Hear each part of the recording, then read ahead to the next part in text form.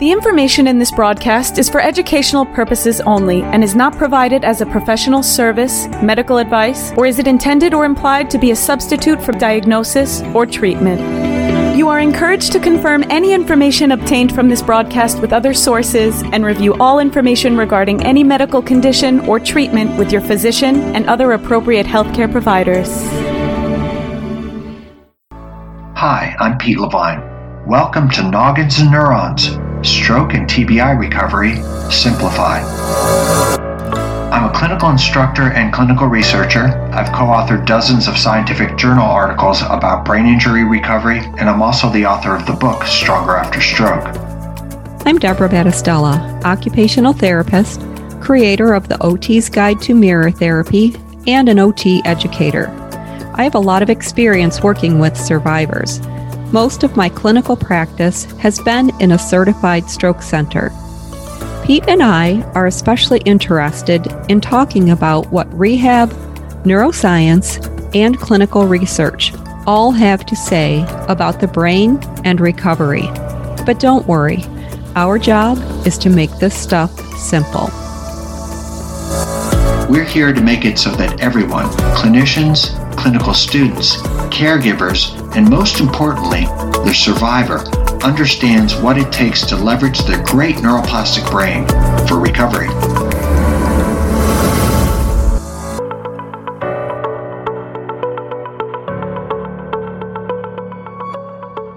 Before we dive into this episode of Noggins and Neurons, where we talk about constraint-induced therapy, Part 2, you'll want to listen to Part 1 first because everything will make more sense that way.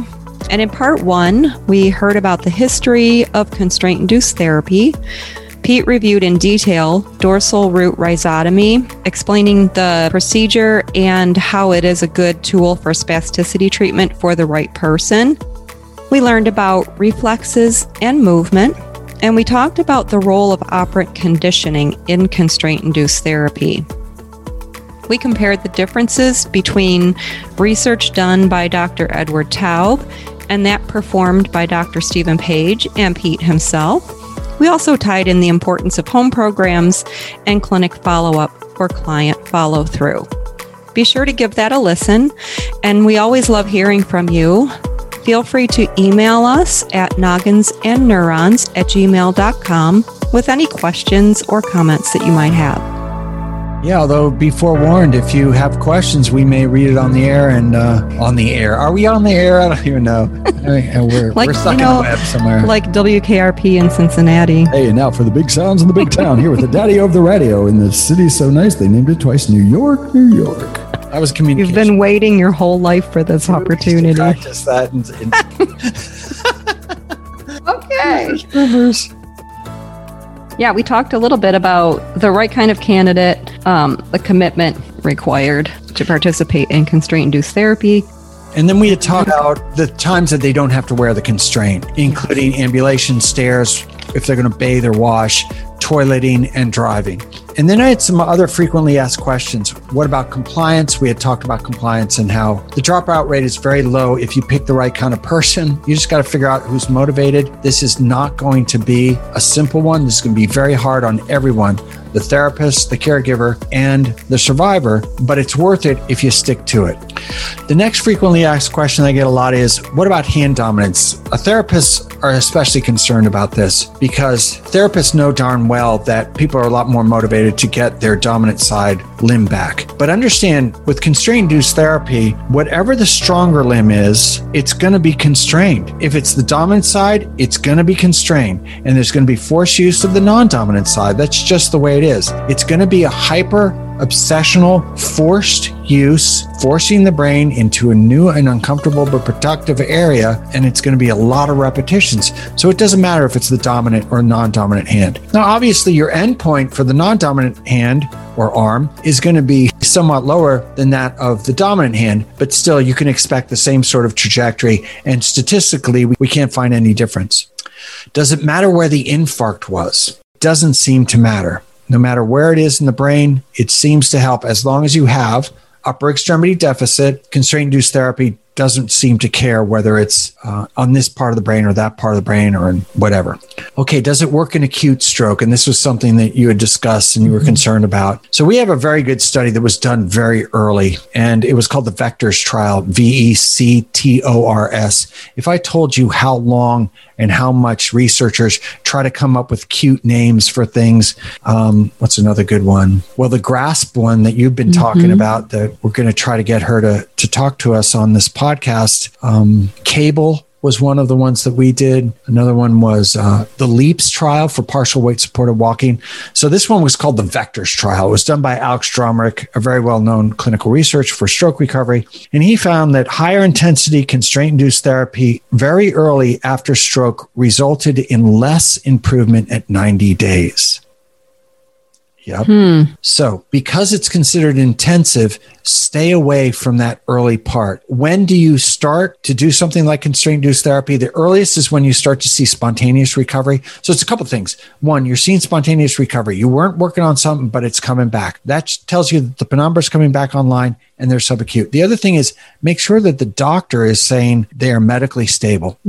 Those two things at least. But, in a lot of ways, this would be a good thing to do during the chronic phases as well. So the chronic phases also, those people are good candidates. So can we talk about this for a minute? Because we talk about the dosage and the length of time that someone does this. So do they take a break after the time frame is up, or do they just continuously do constraint-induced therapy? Yeah, so this gets into a sort of Kathy Spencer question then.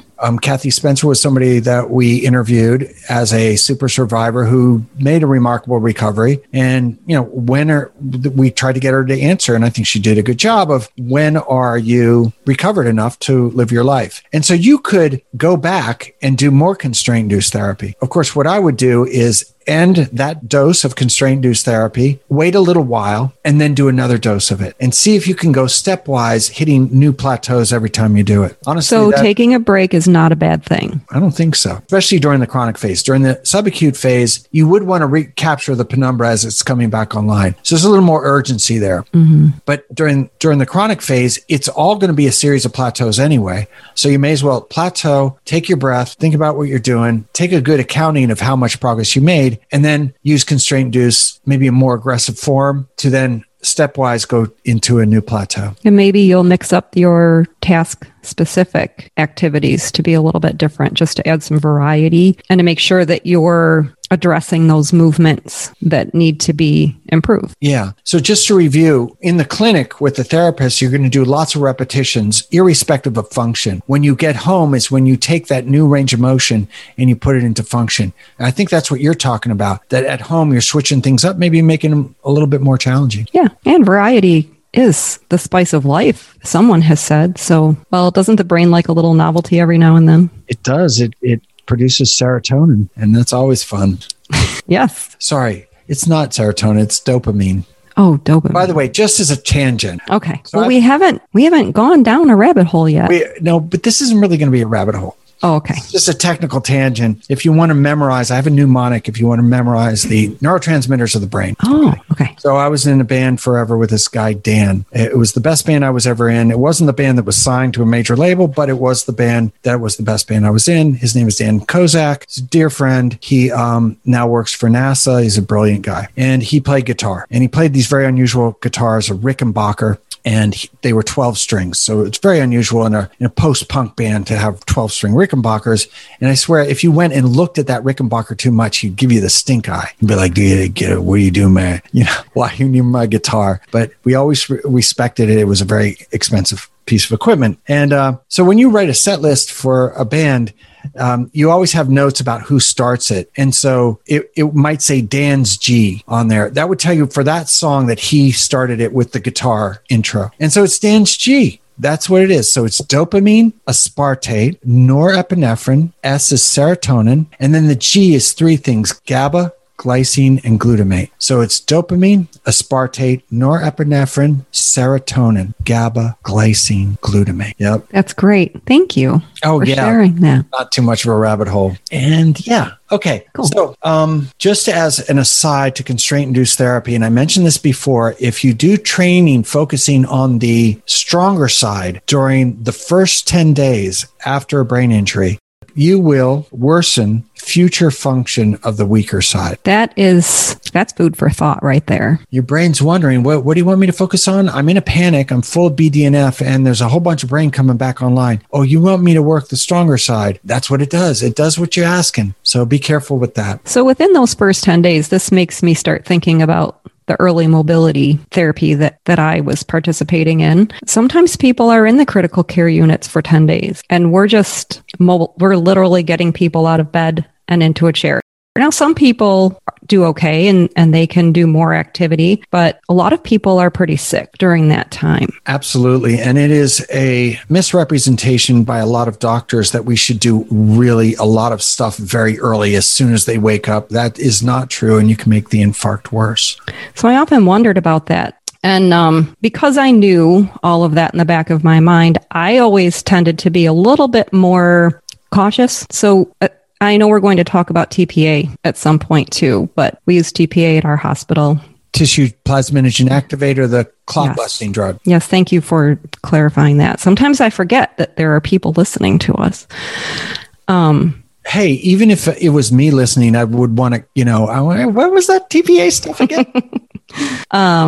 We have protocols around these things, and some people don't pay attention to protocols. And when you're the therapist, you kind of have to. And always keeping in mind patient safety and not wanting to cause more harm than what's already been done. So I personally tended to err on the side of caution. So just, when somebody's really had a very serious stroke, we took it a little bit slower in our hospital. That was probably a wise thing to do. And probably it came from a place of knowledge where you saw enough of this to know too much too soon. You're just going to knock them out and frustrate them. And, people forget after a brain injury, there's often tubes hanging out of everything. The idea of doing a lot is just incomprehensible. Doesn't mean that you can't talk to them and get them to orient towards the more affected side and some other things, but you just can't do constraint-induced therapy. Yeah, no. Sometimes just sitting up at the edge of the bed is a lot. Oh, yeah. That could be a major milestone. Absolutely. Mm-hmm. So what's the best timing for intensive exercise, things like constraint-induced therapy? If you do it during the first 7 days after the brain injury, brain plasticity is decreased. So the Vectors trial is saying don't do too much too soon. And we also have research that shows if you do exercise too much too soon during the first 7 days, broadly the acute phase, brain plasticity is depressed. So what type of exercise are we talking about? We're talking about whatever it is they consider intensive. So you're saying, Mr. Smith, are you able to bend your elbow? And he goes, yeah, I can bend my elbow. And he's got tubes hanging off of him. The heart monitor's on. You go, okay, I'm going to put a 5-pound weight in there, and I want you to do it till fatigue. That's where I would put it. It's almost like we have Borg scales. We have other scales of fatigue. You're just not pushing it to that level. There's a little bit of, cooking the soup here and trying to figure out what is too intensive. You can base it on blood pressure, heart rate, whether or not they're saying, hey, I've had enough. All those things, I think, come into play. Mm-hmm. So listening to the body is always important, but especially after someone's had a stroke and immediately following that, because people are sleepy a lot of times following stroke. And I think it's important to wake them up and let them have their time to sleep and heal. Absolutely. So my wife is in the other room with her best friend who's an OT. And the OT was Marla. Hey, Marla. If you're listening, which she probably won't, but she's come to one of my talks. Anyway, so she was talking about this stroke survivor at her place now who is sleeping the whole time, but she's showing signs of life. And yet the insurance company wants to kick her off because she's not showing enough in a timely way, whatever they consider it is. So, and I asked her, was it a hemorrhagic stroke or ischemic stroke? She said, I don't know. I wasn't the lead therapist on this, but if it's a hemorrhagic stroke, you would expect even more stuff hanging out of them. Things to release pressure in the brain. and then they need to sleep a lot. But their arc of recovery lasts a lot longer, so you can give them time to sleep, unless insurance is breathing down your neck, which it inevitably is. Yeah, a lot of stuff that we don't understand in terms of the thinking about recovery and insurance reimbursement. Yeah, having insurance making these decisions is weird. Now, she did point out that they will appeal it, and they'll probably win the appeal, but still, it's kind of hard to take. Yeah. Well, and we learned from Kathy that sometimes you have to appeal 3 times. Yeah, because you don't have anything better to do after a brain injury. What else do I have to do? You don't. Nothing. Let's deal with it. And, forget trying to recover. Today, honey, let's call the insurance company. So I told the story before about that guy in our ICU who he slept for weeks. And then one day we sat him up at the edge of the bed. We put the music on because we saw that he was a conductor and one foot was tapping. So he couldn't. Yeah. So you got to wait. The brain is like, we are supposed to know what 86 billion neurons are up to. Give it a break. Yeah. And yet somehow the pencil pushers over at Affleck are supposed to figure it out. I don't think so. So we got to advocate for ourselves. And I think that's what Kathy Spencer was talking about. So anyway, if you do intensive stuff during the first 7 days, things like constraint-induced therapy, brain plasticity is depressed.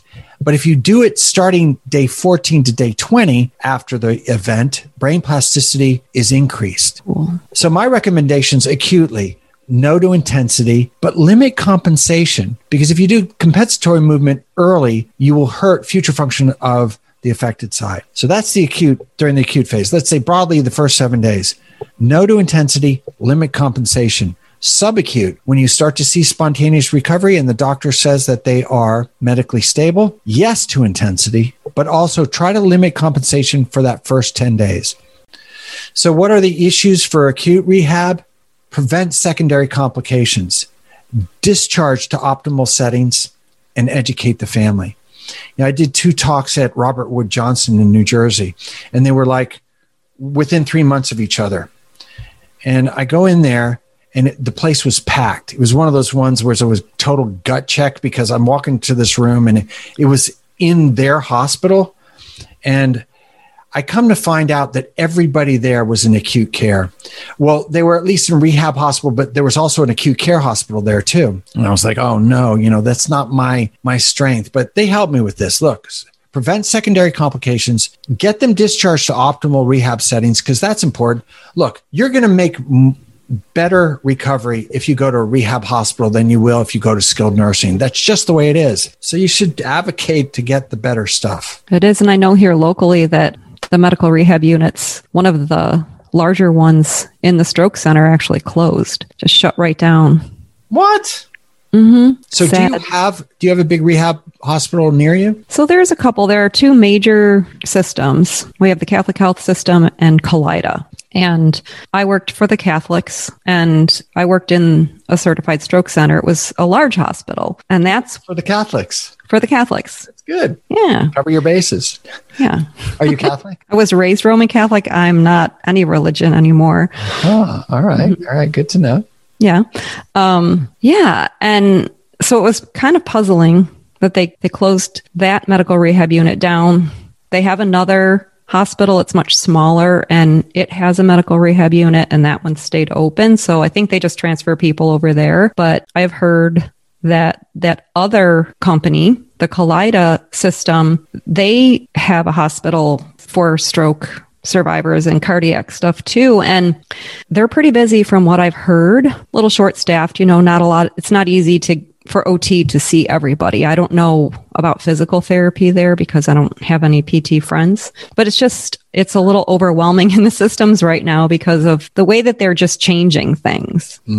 So it's tough. And yes, and then the subacutes, that all got changed around with COVID. But I agree with what you're saying about the rehab hospital, because people in subacute oftentimes, they're not confident in handling people who've had strokes. Like when I say handle, I mean like transfers and standing and really getting people moving. They're kind of afraid. If it's not a stroke center, if it's not a rehab hospital, it's a skilled nursing facility. Yeah. Yes. I think there's more people sitting in chairs doing tabletop activities, which breaks my heart. Yeah.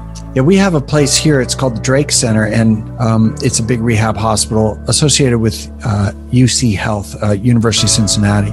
And at various times, I work there in our lab. They're a rehabilitation research lab, and my wife worked there, and now my daughter works there. So it's all in the family. Family affair. Yeah, so be careful during the acute phase. I think that's what we learned.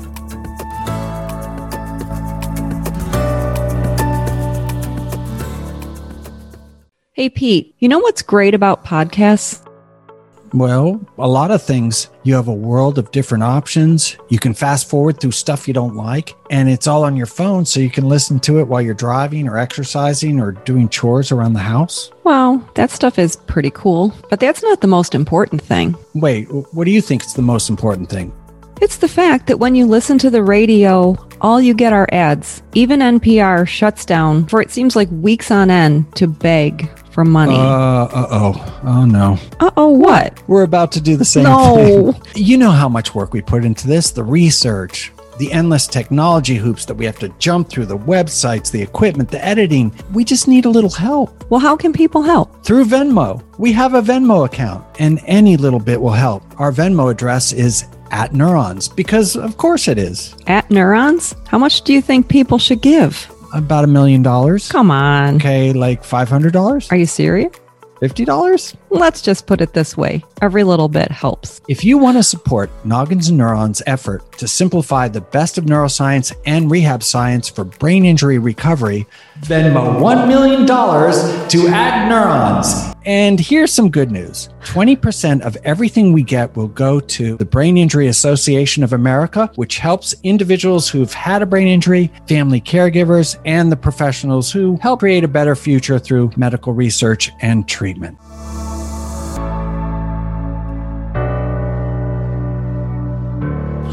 Now, the next thing I want to go over very briefly before I talk about how to code this stuff for the therapists in the audience is constraint-induced therapy in children. And we kind of mentioned this. They're casted. It's over the fingers, over the thumb, over the wrist, and up to the axilla. So there's a 90-degree bend at the elbow, and they keep it on for either 2 or 3 weeks. And often it's done in a camp format so that every kid there has a cast on one of their arms. Is there an age range when they do that with children? Do you know? It can be done relatively young. I would say probably not in the first year, but a 2 or 3 year old, you might be able to get away with it. Now, there are therapists who do pediatrics who have tried things other than the full-on cast. But as I mentioned before, if you take it off, they never want to put it back on because that's their good limb and they don't know what you're trying to do.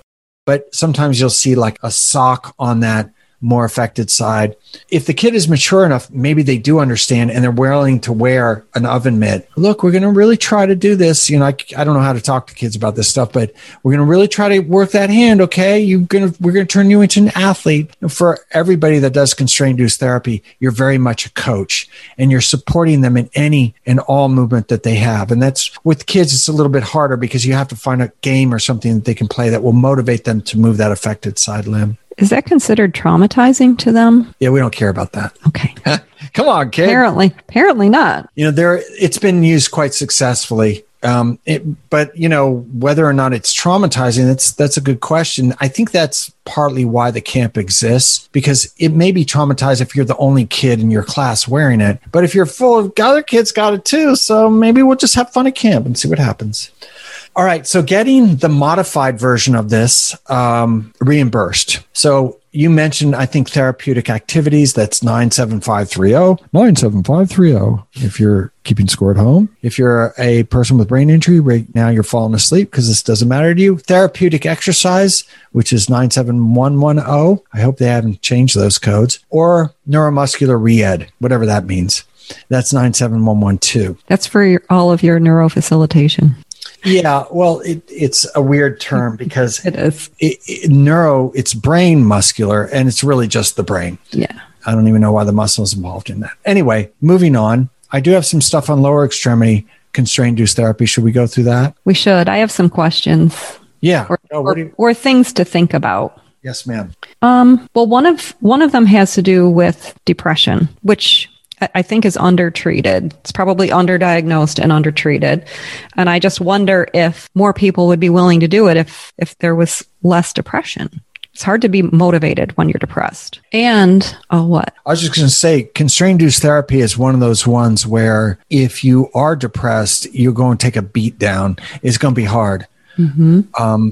So, yeah, you should probably get your head together, especially if you're chronic. You've been at it for a long time. You don't even believe that you can get better. And then you're depressed on top of it. It would be a tough road to hoe because of what I talked about. It takes a while for the brain to catch up. Mm-hmm. Yeah. I found another study where they had a collective group of participants and an individual group of participants who engaged in modified constraint-induced therapy. And no surprise, the collective participants did better because of the socialization and the support that they received from each other, the strategizing and problem solving through the different movements and all of those fun things. Yeah, I've heard of, so one of the ways that you can set this up if you're a clinician is you can get 10 stroke survivors in there at the same time. And you set up a circuit training kind of thing. This is the pronation supination station. This is the grasp release station. This is doing the pegboard, whatever it is. Sometimes you get 2 people with brain injury at the same station and things get competitive.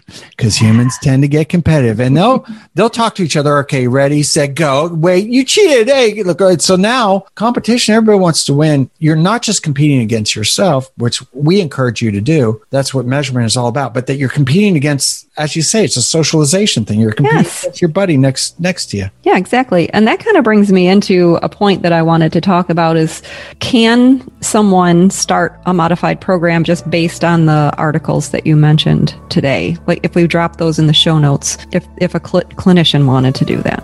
Absolutely. And if you need more insight, email us at nogginsandneurons@gmail.com, spell out the end, and I'll make sure that you get whatever sort of documents you want. I mean, I'll give you so many documents that, and sometimes it gets overwhelming. All the transfer package that Ed Taub loves so much, the motor activity log, all the inclusion, exclusion criterion, but I'll give you all that stuff. Yeah. I would say you're probably going to ease into it because you have a stroke survivor maybe requesting it. Yeah. By the way, it can be a way to pull patients in because if you're trained in it, you may very well be the only person in a 100-mile radius that's doing it. And your company or your hospital can say, we do constraint-induced therapy.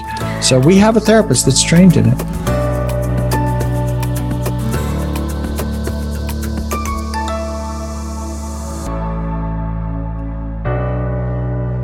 So I'm glad you brought that up because a lot of times people will ask me, do I need to be certified in constraint-induced therapy? And people do not need to be certified. So how would you define being trained in it? You already are as a clinician. Thank you. The stuff you did at school sets you up. In fact, this makes it easier. You're doing a whole lot of repetitions. It's kind of boring. And then they do forced use where they take those repetitions and they do functional stuff.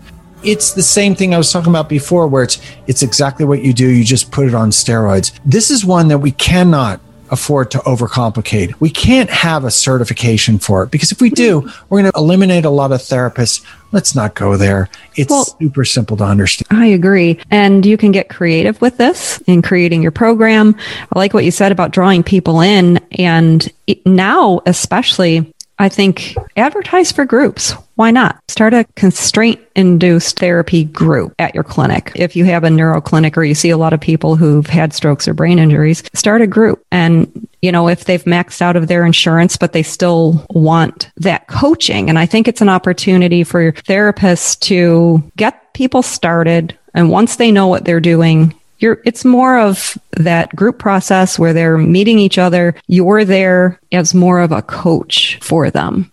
What you just said reminds me a lot of what they do with Parkinson's. Have you heard of Rock Steady Boxing? Yeah, we have one of those locally. Yeah, it's this franchise that any therapist can buy. You basically have access to their website, and it helps you start these groups that do boxing. It turns out because people with Parkinson's move slowly and without power, boxing is something that forces you to do quick movement with power. So it's it like does this really great stuff. And a lot of that is having this group of people with Parkinson's come in and do these boxing exercises together. Why couldn't you do that with constraint-induced therapy? Everybody throws in $25 per session, like a yoga class. $15, $20. You pull enough people, you set up different stations that people can go through and build this camaraderie, reduce depression. Look at us solving problems. I know. You know what's so cool about this is one of the last projects I did for my master's degree was for a local trauma hospital where I did my field work, and that's what I made. I made constraint-induced therapy station activities. That's what occupational therapy is. I mean, it's everything what OT is, and it's just using your therapy brain a little bit more creatively.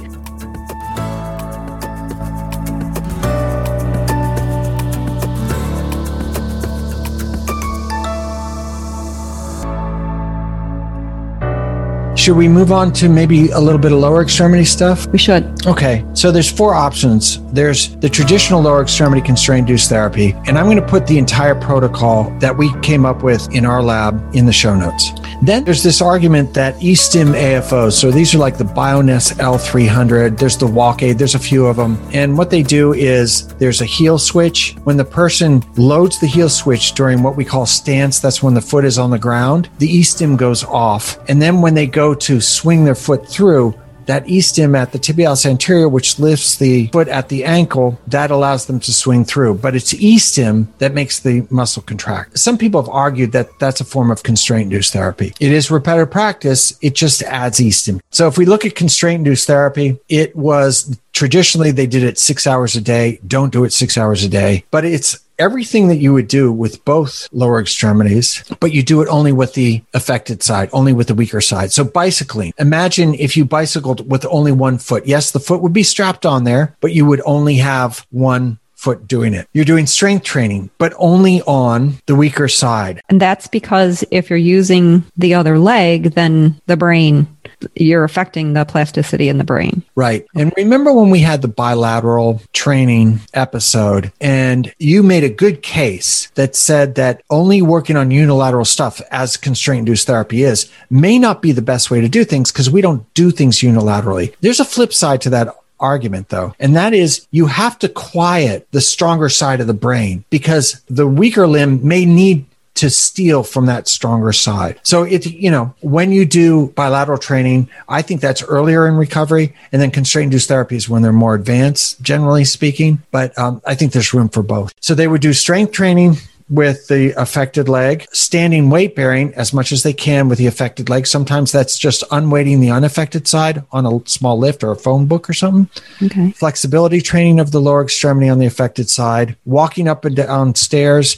We have an old saying, you go up with the good and down with the bad. But in this case, you would try to go up with the bad under the care of a physical therapist. Because unlike the upper extremity, you drop something, who cares? But if you drop yourself, you're going to have to re-listen to our falls episode. And that was a terrible episode. No, just kidding. You should listen to it. So walking up and down stairs, walking outdoors. Of course, walking is going to be part of constraint-induced therapy for the lower extremity. In chronic patients, intensive mass practice improved motor function, mobility, dynamic balance, weight-bearing symmetry, and walking ability in chronic post-stroke patients. There's also less falls and less fear of falling. Always a good thing. Yeah. Again, I'll put the entire protocol that we came up with in the show notes. Is that the same for the leg as it is for the arm, intensity-wise and time-wise? Let's say yes. So the dosages is still going to be that half an hour to 3 hours a day. The thing is about the lower extremity, these are big muscles doing really powerful movements, often weight bearing. So there's a lot more calories burned. So you got to take into account the more intensive energy consumption. And again, maybe paying attention to your body. Oh yeah, of course. Can I tell the quick story about my daughter, Emma? Sure. So she's training for the marathon, the Flying Pig Marathon here in Cincinnati. I advocate against these long runs, but we always ran a lot as younger people, and I don't do it anymore. But yeah. Anyway, so she's training and she calls me. She was supposed to do 10 miles today. She calls me and she says, I've done 1.5 miles and I don't feel like running and my hip hurts. should I just go to the gym and do the elliptical? And I'm like, yes, listen to your body. Because sometimes it's a rest day and you just don't know until your body says, it's a rest day. Mm-hmm. Absolutely. Yeah. So my daughter, my kids are CrossFitters. Yeah. My daughter, she's getting older and wiser. When I was talking to her the other day, she said, I quit the gym. I'm tired of hurting my body like that. I don't need to lift all of that weight. Yeah. She's doing workouts that she enjoys now. Wow. Well, that's good. Growth is good. It sure is. Yeah, absolutely. Yeah. All right. The eSIM AFOs, I mentioned that as a possibility, and I explained what that is. Then there's partial weight supported walking, where you're held in almost like a parachute harness, and then you're made to walk usually faster than you can walk, but the harness holds you in case you stumble and fall. And people are willing to take more risk if they know they're not going to get hurt. Yeah. But then when they transfer to overground walking, their walking is quicker, their balance is better, falls, less fear of falling, et cetera, et cetera. Is that usually done in an outpatient setting? Yes. It's a big, typically very expensive piece of equipment. Yep. Rehab hospitals will have. The other thing I wanted to mention, it's not on my list, but a split treadmill. It's this crazy technology. So, you know how treadmills, the surface goes backwards and you're walking forwards, so you stay in the same place. Imagine if it was a split treadmill, and on your weaker side, that part of the treadmill, you had to walk faster. Now, and you would be harnessed, right? Be protected. Now, when you get into overground, the overchallenged weaker limb would now catch up and the gait would be more normalized. That's pretty cool. Now, I've never actually seen a split treadmill, and I've been in dozens and dozens of rehab hospitals, but still, it would be a great technology for somebody to really get after. Then the one I really like is called compelled weight bearing. And the researcher his last name is Aruin. We'll put it in the show notes. And he calls it compelled body weight shift. And it is just a small shoe lift, a little bit more than half a centimeter under the strong side, forcing you to the weaker side. But you've got to do it with a therapist, right? Because it's only done during PT, and then they take it out so that you can go home. Yeah. So don't say, we heard on Noggins and Neurons and we should stick a big lift in my shoe. And now my wife, she's got a high heel on one side and a flat on the other side. I don't think it's working. Noggins and Neurons, I don't like them. Yeah, don't do that. No. Listen to the research. We'll put in the show notes. The PT then worked with this small shoe lift under the unaffected side, forcing use of the affected side, muscle strengthening, balance exercises, and even the new step, which you'll remember is a reclined bilateral trainer. Are there minimum requirements for participating in a lower extremity constraint-induced therapy program? There are. For this particular treatment option of lower extremity classic constraint-induced therapy, where you're doing lots of repetitions, for our study, it was walk with no more than a straight cane and or an AFO, ankle foot orthosis, although the actual treatment would be done without the AFO. Lower extremity deficit as defined as contact guard or less when walking. That means that somebody's with you in case things go south, but you can pretty much walk on your own. We also asked for 5 degrees of dorsal and plantar flexion. That is an arc of 10 degrees. No cognitive deficits as evidenced by a score of less than 80% on the mini mental exam. All this stuff is commensurate or pretty much equal to the upper extremity. So no hemorrhagic lesions. We just felt like it was too dangerous, that they may burst a blood vessel if they already have weak vasculature, as evidenced by the previous hemorrhagic stroke. No excessive spasticity, a 3 or more on the modified Ashworth, and no excessive pain, a score of 4 or more on the visual analog scale. But look, any therapist worth their salt is going to move these numbers around. Even the 10-10-10 rule that we talked about last episode. What if they're 9, 8, 14? What are you going to do? Kick them out? No. Whatever they have, use, and then chip away at their present active ranges of motion. It's just more challenging if they can't actually grasp something. But all these things, even the mini mental, you can play with these numbers as you see fit. I think that's really important for people to know because, when you're a rule follower like I am, you think, I think this is where clinical reasoning comes into play. And therapists using their smart brains. So there is the transfer package that Ed Taub is so obsessed with, and he says it's an essential part of this. I would argue maybe it's not always, but there you go. So one of them is a behavioral contract. It says everything that you expect out of the patient that's doing constraint-induced therapy, what they're going to do at home, the paperwork they're going to fill out, and their commitment of time. That's one of the things that keeps the dropout rate so low, is that we get a commitment from them right up front. and they see it written in black and white. There are lots of clinics that have constraint-induced therapy programs that still use the behavioral contract, and it's not a bad idea. In fact, in ours, we got them to sign it, and also the caregiver signed it as well, because we wanted to make sure, or they co-signed it, I guess. Yeah, it's kind of hard to do something if the person that you live with isn't on board with it. Oh, yeah. Support is a big factor in success following a brain injury. We eventually did not exclude people that were single. I've heard from some people that have had brain injury that the fact that they weren't married forced them to get better quicker. Yeah. Because if you don't have your husband finishing every sentence for you when you're slightly aphasic, all of a sudden you become a whole lot less aphasic. Mm-hmm. Yeah, well, I've talked about my friend Anne before. She lived alone, and she was like Kathy. She was super motivated. She didn't have the results that Kathy Spencer had, but she did pretty darn good for herself. Yeah. You can imagine how taking constraint-induced therapy away from somebody because they were single, that'd be unethical, straight up unethical. Yeah, it would.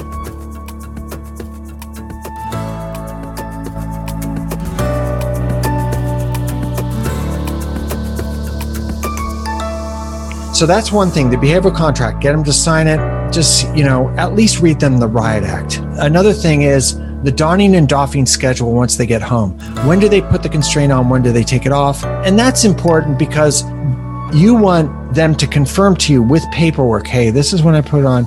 But then we had dinner and some people came over, so I took it off. But then I made it up at the, whatever it is, that they have a schedule that they show you. I think that's important too. And I included that in the mirror therapy program that I developed. I think that when you write out what you're doing, it shows you what you've done. If you miss a day and then another day and then another day, it's easy to think that you didn't miss as much time as you did miss if you're not keeping track. Yeah, that's true. Just like when you're at the gym.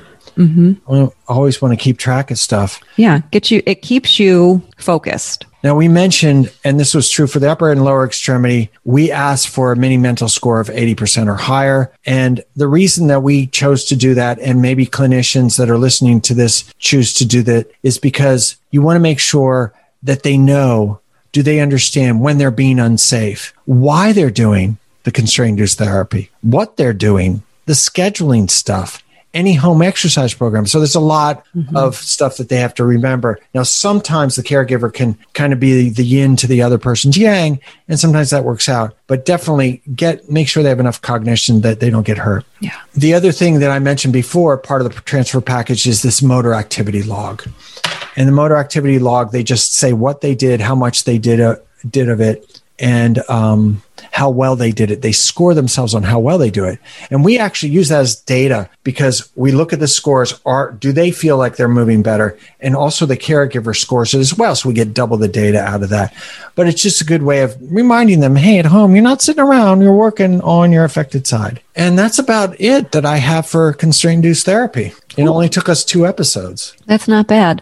I want to comment on something that you included in your email response to Sarah. And that's where you said, remember, there are no overnight miracles. So just to kind of reiterate that this is a process and that it will take time. Because I think it's easy to get frustrated if you don't think that you're seeing change, which again is why it's important to measure your outcomes. So set your weekly or monthly measuring schedule and make sure that you're measuring using the same strategies each time. Yeah. And for therapists, I would strongly recommend that you do something that's incredibly motorically challenging, whether it's a musical instrument or a new sport, whatever it is that challenges you, learn to juggle, so that we keep in touch with that childlike part of us that gets frustrated when we can't do things really well. So it just allows you to get inside the head of people that have had a brain injury and they're trying to come back, and how difficult motor learning is. Mm-hmm. Yeah. And reminding all of us what you keep saying is the movement doesn't have to be perfect and it doesn't have to be pretty. And just letting people move how they move. Don't make the perfect the enemy of the good. Is that what you're saying? Yeah, I am. Like that a lot. Yeah. And maybe we can put some of those precautions in the show notes as well. The inclusion exclusion criteria. Oh, the ones about mini mental and making sure they're cognitively intact enough to do. Yeah, we can do that. Yeah, that. And just so that people remember that there are some precautions to be mindful of with constraint-induced therapy. Like, for example, when you're doing the stairs. Yeah. Like that kind of stuff. Just so that they stay safe. Yeah, absolutely. Okay. Well, great. Thanks, Deb Stella. I had super fun. This was awesome. Yeah, this was good. So thanks everybody for listening, and we will talk to you soon.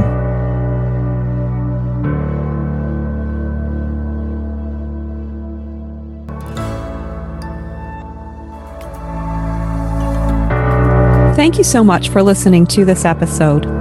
We appreciate your support and would love to hear from you. Ask us questions and share your thoughts by email at nogginsandneurons@gmail.com. That's noggins, the word and, spelled out, neurons@gmail.com.